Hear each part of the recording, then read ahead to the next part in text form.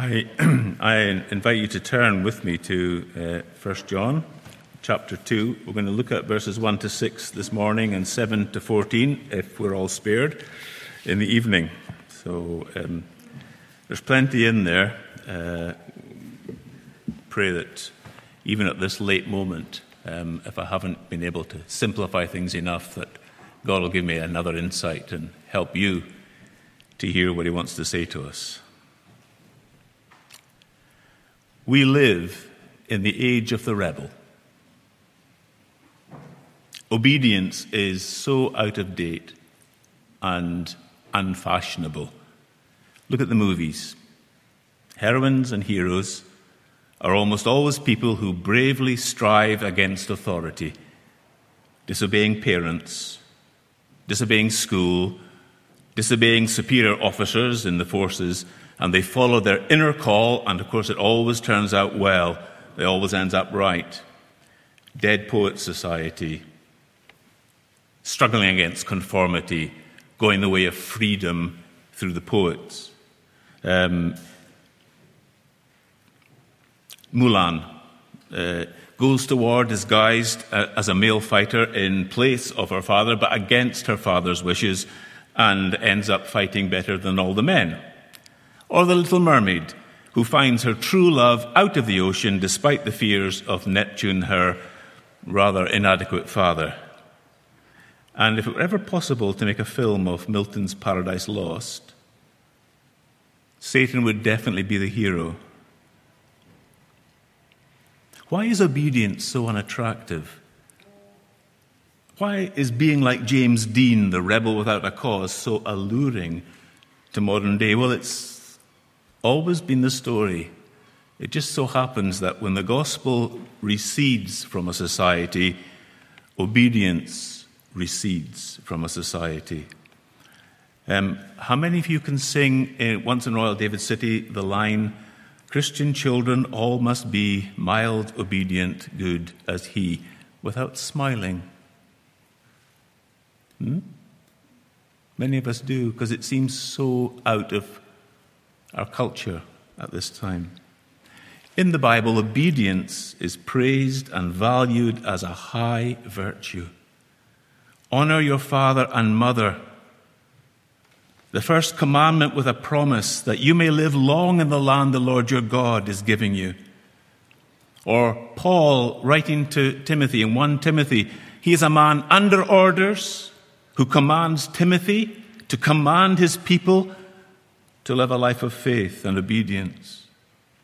Paul's gospel, the letter to the Romans, he sums up his gospel ministry in this: to bring about in the Gentiles the obedience of faith.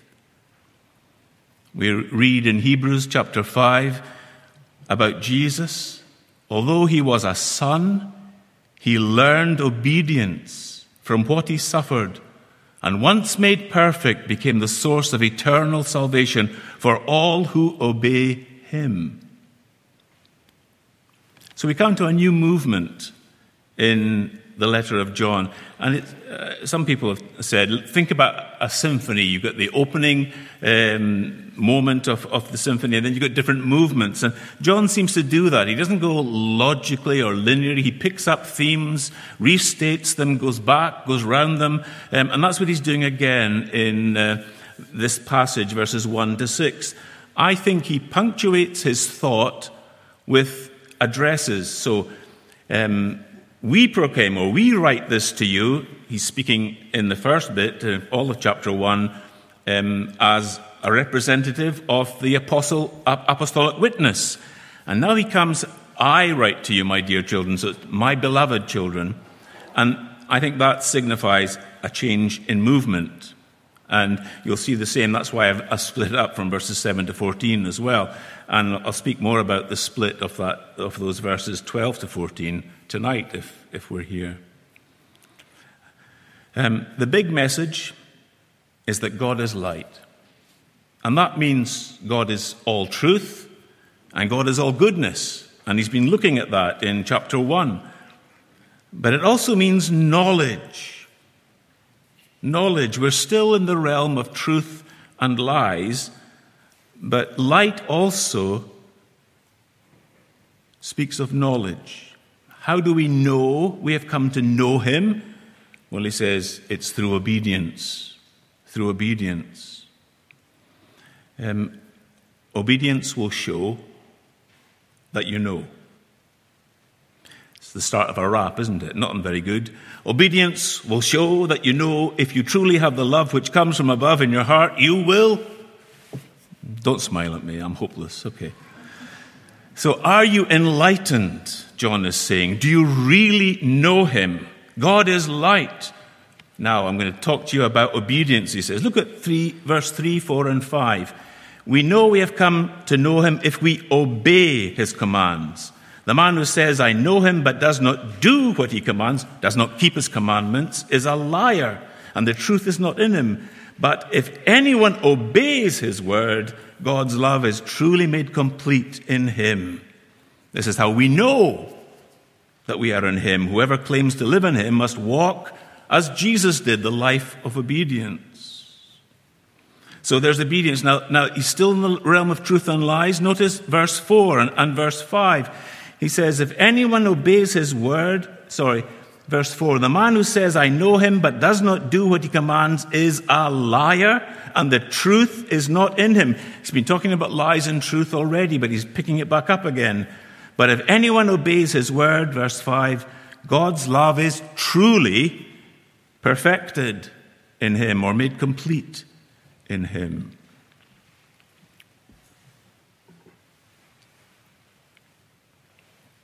So in verse 5, he's talking about obedience, but in verse 5, John equates obedience to Jesus Christ, the righteous one, with love. We know we have come to know him, that is the atoning sacrifice, Jesus Christ, the righteous one, if we obey his commands. And verse 5, if anyone obeys his word, God's love, the Father's love, is truly made complete in that obedient one. Obedience and love. And once again in that verse 5, John does what he does so often in his letter. He says two things at the same time. If you read the commentators, they're almost equally divided between whether verse 5 is about God's love, the love that God has, or is about our love, the love that we have for God. Because you could read it both ways. But John, if you look in his letter, he means it both ways. And so you could say, in the one sentence, he's saying the same truth, the same thing in different ways. So God's love, which is directed towards our salvation and our rescue and our being reconciled to him and come into fellowship with him, God's love, you see the perfection of his love when we are brought from rebellion to obedience. When we obey Jesus, the Word, God's love then is perfected in us and completed in us. And of course, it will happen perfectly when the darkness recedes completely and the light is there completely, and we are with God and with Christ forever. His love then will truly be made complete. And of course, remember, perfect love can grow. But then the other side of things, our love for God is shown as true love for God, or perfect love for God, in our obedience to God. So he's saying two things in verse 5. Obedience is the test of truly knowing Jesus, who is our advocate, the one who speaks in our defense. Look at verses 1 to 3 again. My dear children, I write this to you that you will not sin. But if anybody does sin, we have one who speaks to the Father in our defense, Jesus Christ, the righteous one. He is the atoning sacrifice for our sins, not only for ours, but also the sins of the whole world. We know that we have come to know him, the righteous one, if we obey his commands. That's the test of whether you have salvation, whether you know him, if you obey his commands.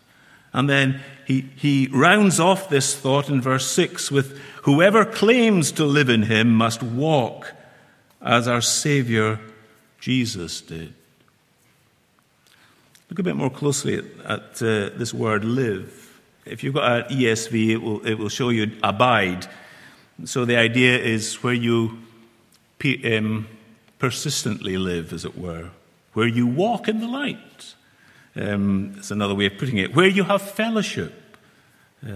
Jesus used the same word in John 15, didn't he? Abide in me. Or John 14, abide in me. It's to live in him is to walk in the light. It is to have fellowship with him. But notice John shortens his title just to Jesus. He does that one other place here in this letter. If we walk in the light as he is in the light, we have fellowship with one another, and the blood of Jesus, his Son, purifies us from every sin. Whoever claims to live in him must walk as Jesus did. Not Jesus Christ, not Christ Jesus, but Jesus. And he's drawing attention to the fact that this is his saving work. Jesus means Savior. And he says, look at this. And the blood that brings atonement purifies us from all sin. It is God's blood. Do you claim to know Jesus the Savior? Do you claim to know him as the one who atones for your sins? Then you must walk as the Savior walked. And so here's a question to you this morning, online and here. Have you received the forgiveness of your sins? Is Jesus speaking to the Father in your defense? Do you truly know him? Do you love him? You must show this knowledge by your obedience. Be like Jesus. Walk in obedience. Be like Jesus. Love God in all things. Easy to sing, I love you, God. Easy to say, I love God. Who can check whether you're being sincere? Love has to come from an emotional center in us, or it's not true love, it's just words. But how can you tell that that is true love when somebody, oh, I love Jesus? You can't look into anybody's heart. You can't say, oh, you're a liar. All we can look at is the outward signs. And obedience is the outward sign of an inward love. Obedience is the visible sign of an invisible love. Do you love God? You will show it. We can see it in your obedience, in your loving obedience to the Father. I can't look for your love inside. It has to be there. It has to be real. It has to be affectionate. But I can see your obedience. So love is not just obedience without affection. And love is not affection without obedience. It's both. Obedience will show that you love, that you love. When you see the man obey, you only can say, I see love. Okay, it's even worse. To walk as Jesus did, he ends this section and holds up, as he's been doing all through this letter, Jesus as our example, but also Jesus as the center of our worship. He holds him up for admiration and example. Look at Jesus, he says. Look at how he lived in obedience and love to the Father. Don't you just want to love him more? Don't you want to joyfully serve him and obey him? Don't you want to bow down before him and praise him when you see the way he walked? When you see what he's doing for you now?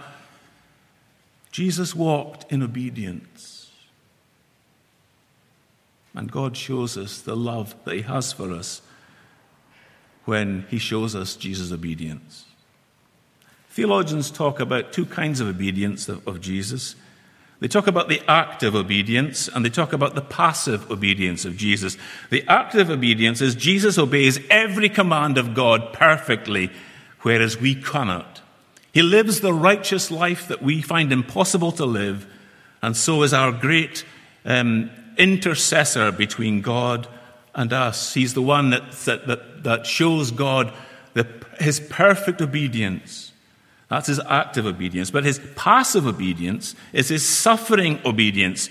He went to the cross to suffer. And that's what John's looking at in this letter and drawing our attention to, particularly in verse 2. He is the atoning sacrifice. the one who turns aside God's wrath, taking away our sins, and not only ours, but the sins of the whole world. The propitiation. John uses that twice in his letter. And I want to spend the remaining time thinking about the passive obedience of Jesus. What this propitiation means. What does it mean to turn aside the wrath of God? What does it mean that God himself makes peace in himself regarding our sins through the intercession of Jesus? The wrath of God. It's a very, very difficult doctrine, isn't it? It's despised by some parts of the church. The wrath of God, oh, that's ghastly teaching. It's barbaric. Somebody said it's cosmic child abuse. Why are you teaching that terrible doctrine, the wrath of God? Oh, we can't have penal substitutionary atonement. Not punishing Jesus. He's not taking our place. It's just an example of love for us. The cross is not God punishing our sins so that we can be forgiven. That's barbaric. So the people in the church say. But then people outside the church who have no vocabulary from the church, who just come in from the outside, will say, I don't get it. I really don't. Why can't God just forgive? What's with this blood of sacrifice? I don't get that at all. Now, to the outsider, I want to say what Tim Keller says. It's helpful. He says, nobody just forgives. No human being just forgives without cost. He says, think of a time when you have really, really been hurt. Was it easy just to say, oh, I forgive you? Of course it wasn't. You had in your heart that burning desire to make them pay for what they did to you or someone you love. Forgiveness is never easy. Either the guilty one has to pay the cost, or you pay the cost by paying and bearing the hurt. 1987. Gordon Wilson and his daughter Mary were at a Remembrance Day parade in Enniskillen, which was bombed by the IRA. And as they lay in the rubble together and the life was leaking out of Mary, he held her hand and she said, I love you, Daddy. And he watched her so she could say no more. And her last breath came. I want the IRA to burn in hell. That's making them pay. But a couple of days later he said, I bear them no ill will. Gordon said that. I bear them no grudge, because he loved Jesus and he knew that he was forgiven in Jesus. Nobody just forgives. Much more God. And to both of you, I want you to try and understand what John means by the need for sacrifice. You don't understand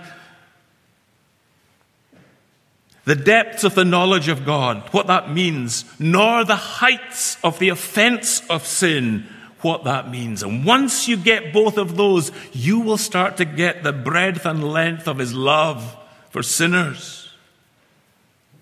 The depth of the knowledge of God. How deep is his knowledge? God is light. I said earlier, last week, that signifies truth and goodness in the first part of his letter. But it also signifies knowledge. We talk about the light bulb going off. Or we talk in the Bible of the light of knowledge. Or we talk about enlightened understanding. God knows everything. God is light. In him there is no darkness at all. Nothing can hide from the light. I don't know if children, as a child, you ever tried to hide in the dark. Very quiet. And you're playing hide and seek. and of course somebody comes in and switches the light on and spoils it, you can hide in the dark, but once the light comes in, it's all shown. God knows everything. God knows when you're being mean at school. He knows when you're envious and jealous of somebody else. He knows the things that you say and do that you're ashamed of. You cannot hide from light because the light goes on and there is no shadow or darkness to hide in. But God knows you.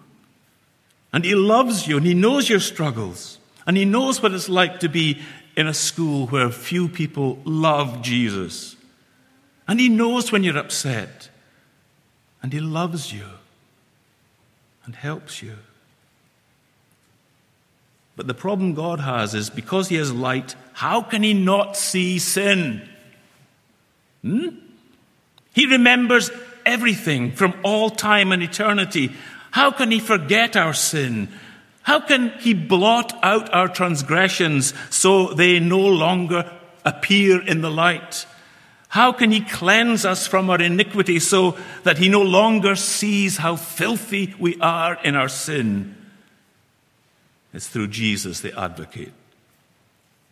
We stand before an all-seeing God of light, the judge, who is outraged at the crime of rebellion, outraged at the dishonor to His glory, that we disobey Him and take everything He gives us for granted, that we use all His blessings and never say thanks. He is outraged. He sees that sin. He cannot not see it or not know it. And Jesus steps up and He puts us behind Him. There is something now He cannot see. Our sin is blotted out. The light cannot see our darkness because the sacrifice of Jesus has brought us into His light. Light and water flow everywhere they are not impeded.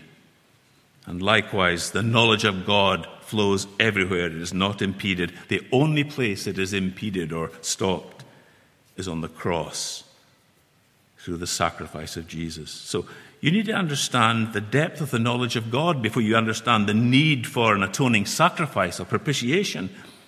But then you also need to see the height and the weight of the offensiveness of sin. It's the offense of sin to God that leads to His everlasting anger. There will never be a moment in time or eternity that He will not be angry at sin and unrighteousness. God is light. In Him there is no darkness at all. He hates what is evil and loves what is good. And so if you sin, you need someone to speak to the Father in your defense. It's the anger of a father at sin. It's not the unpredictable anger of an alcoholic. And if you've known that or known somebody like that, you'll know what I mean when I say that. It's not that kind of anger. It's impossible for God not to be angry at sin and still be God. For God will always have His wrath against unrighteousness as long as God is light and as long as there's no darkness in Him at all. It's not the anger of a lawgiver against the breakers of the law.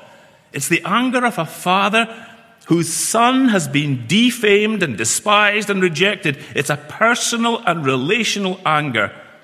He'll always be angry at people that despise His Son, Jesus. It will go on for eternity.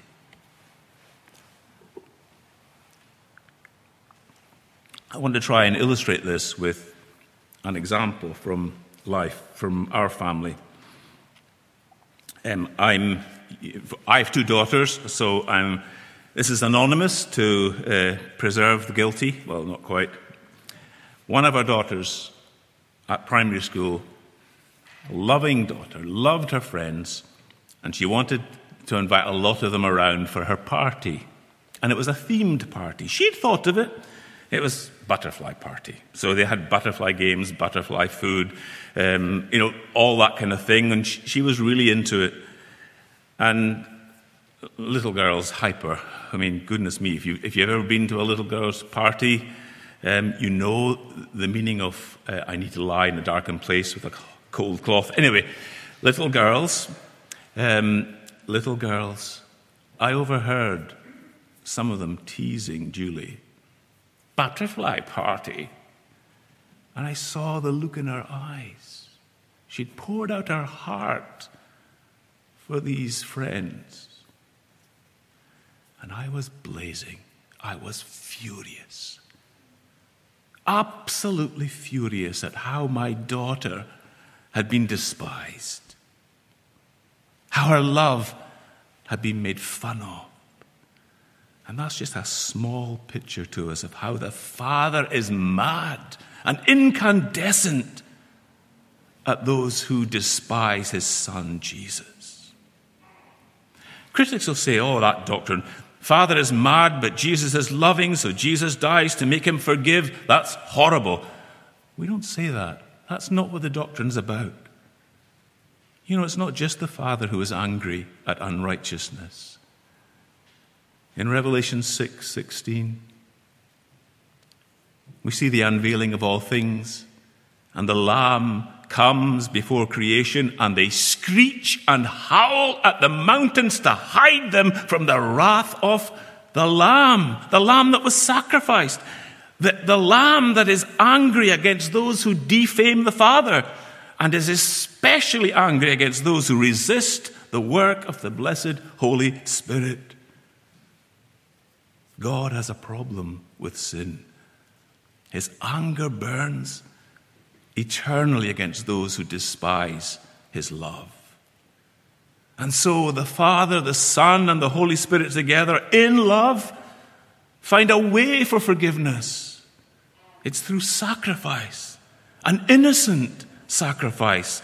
He still remains righteous, totally righteous, because the righteous one dies in our place. He forgives the guilty and still stays fair because he bears the pain of that in his love, Father, Son, and Holy Spirit. I have died. My life is hid with Christ in God. The life I now live, I live by faith in the Son of God who loved me and gave himself for me. Personal giving. He is our advocate. He represents us. He represents everybody throughout the world, no matter what nation you are. It's not just the Jewish nation, the Jewish part of the world. It's not just the Palestinian or the Holy Land part of the world. It's the Roman part of the world. It's the Scottish part of the world. It's even the English part of the world. Let's not get racist here, okay? It's every part. There's no nation, no part of the world that does not have the offer of salvation from Jesus. And he substitutes individually. He stands in the place of our judgment. So that's the depth of the knowledge of God and the height of the offense of sin. And in Jesus' sacrifice, we see the length and breadth of his love. The anger of God is a reflection of his love. It is outraged love. So I would say to the critics, the wrath of God is satisfied with the sacrifice of the righteous one. And at the same time, the love of God is satisfied with his solution to his problem and ours. God so loved the world that he gave his one and only Son. God loves and God hates unrighteousness, loves us and hates unrighteousness. And God finds the problem, the solution to the problem that only God can make. What manner of love is this? That the Son should give himself in love for us. That the Father should receive him in his sacrifice in love for us. What a length of love. It goes from creation through redemption and will end in glorification. God's love will surely be made complete when Jesus returns. What manner of love is this?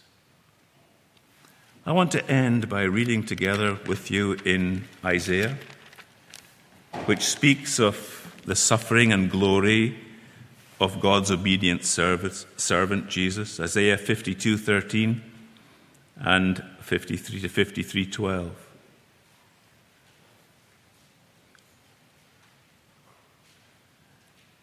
Behold, my servant will act wisely. He will be raised and lifted up and highly exalted. And just as there were many who were appalled at him, his appearance was so disfigured beyond that of any man, and his form marred even beyond human likeness. So he will sprinkle many nations, and kings will shut their mouths because of him. For what they were not told, they will see, and what they have not heard, then they will understand. Who has believed our message? To whom has the arm of the Lord been revealed? He grew up before him like a tender shoot, and like a root out of dry ground. He had no beauty or majesty to attract us to him, nothing in his appearance that we should desire him. He was despised and rejected by man, a man of sorrows and familiar with suffering. Like one from whom men hide their faces, he was despised, and we esteemed him not. Surely he took up our infirmities and carried our sorrows. Yet we considered him stricken by God, smitten by him and afflicted, but he was pierced for our transgressions. He was crushed for our iniquities. The punishment that brought us peace was upon him, and by his wounds we are healed. We all like sheep have gone astray. Each of us has turned to his own way, and the Lord has laid on him the iniquity of us all. He was oppressed and afflicted, yet he did not open his mouth. He was led like a lamb to the slaughter, and as a sheep before her shearers is silent, so he did not open his mouth. By oppression and judgment he was taken away. Who can speak of his descendants? For he was cut off from the land of the living. For the transgression of my people he was stricken. He was assigned a grave with the wicked and with the rich in his death. Though he had done no violence, nor was any deceit in his mouth, yet it was the Lord's will to crush him and cause him to suffer. And though the Lord makes his life a guilt offering, he will see his offspring and prolong his days, and the will of the Lord will prosper in his hand. And after the suffering of his soul, he will see the light of life and be satisfied. And by his knowledge, my righteous servant will justify many, and he will bear their iniquities. Therefore, I will give him a portion among the great, and he will divide the spoils with the strong, because he poured out his life unto death, and was numbered with the transgressors. For he bore the sin of many, and made intercession for the transgressors. Let's pray.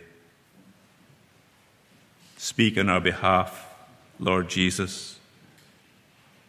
We lay before you all the sin that we are aware of, and ask for forgiveness in your name. Plead not before the Father, not our tearful sorry, but your sacrifice for us. We can never, with our tears, wash away our sin, but only through your tears on our behalf, the water and the blood. Help everyone here and everyone who's listening to start again from this moment forward, or if it's for the first time, to start today, to walk in the light as you are in the light. We ask for the glory of Jesus, our Savior. Amen.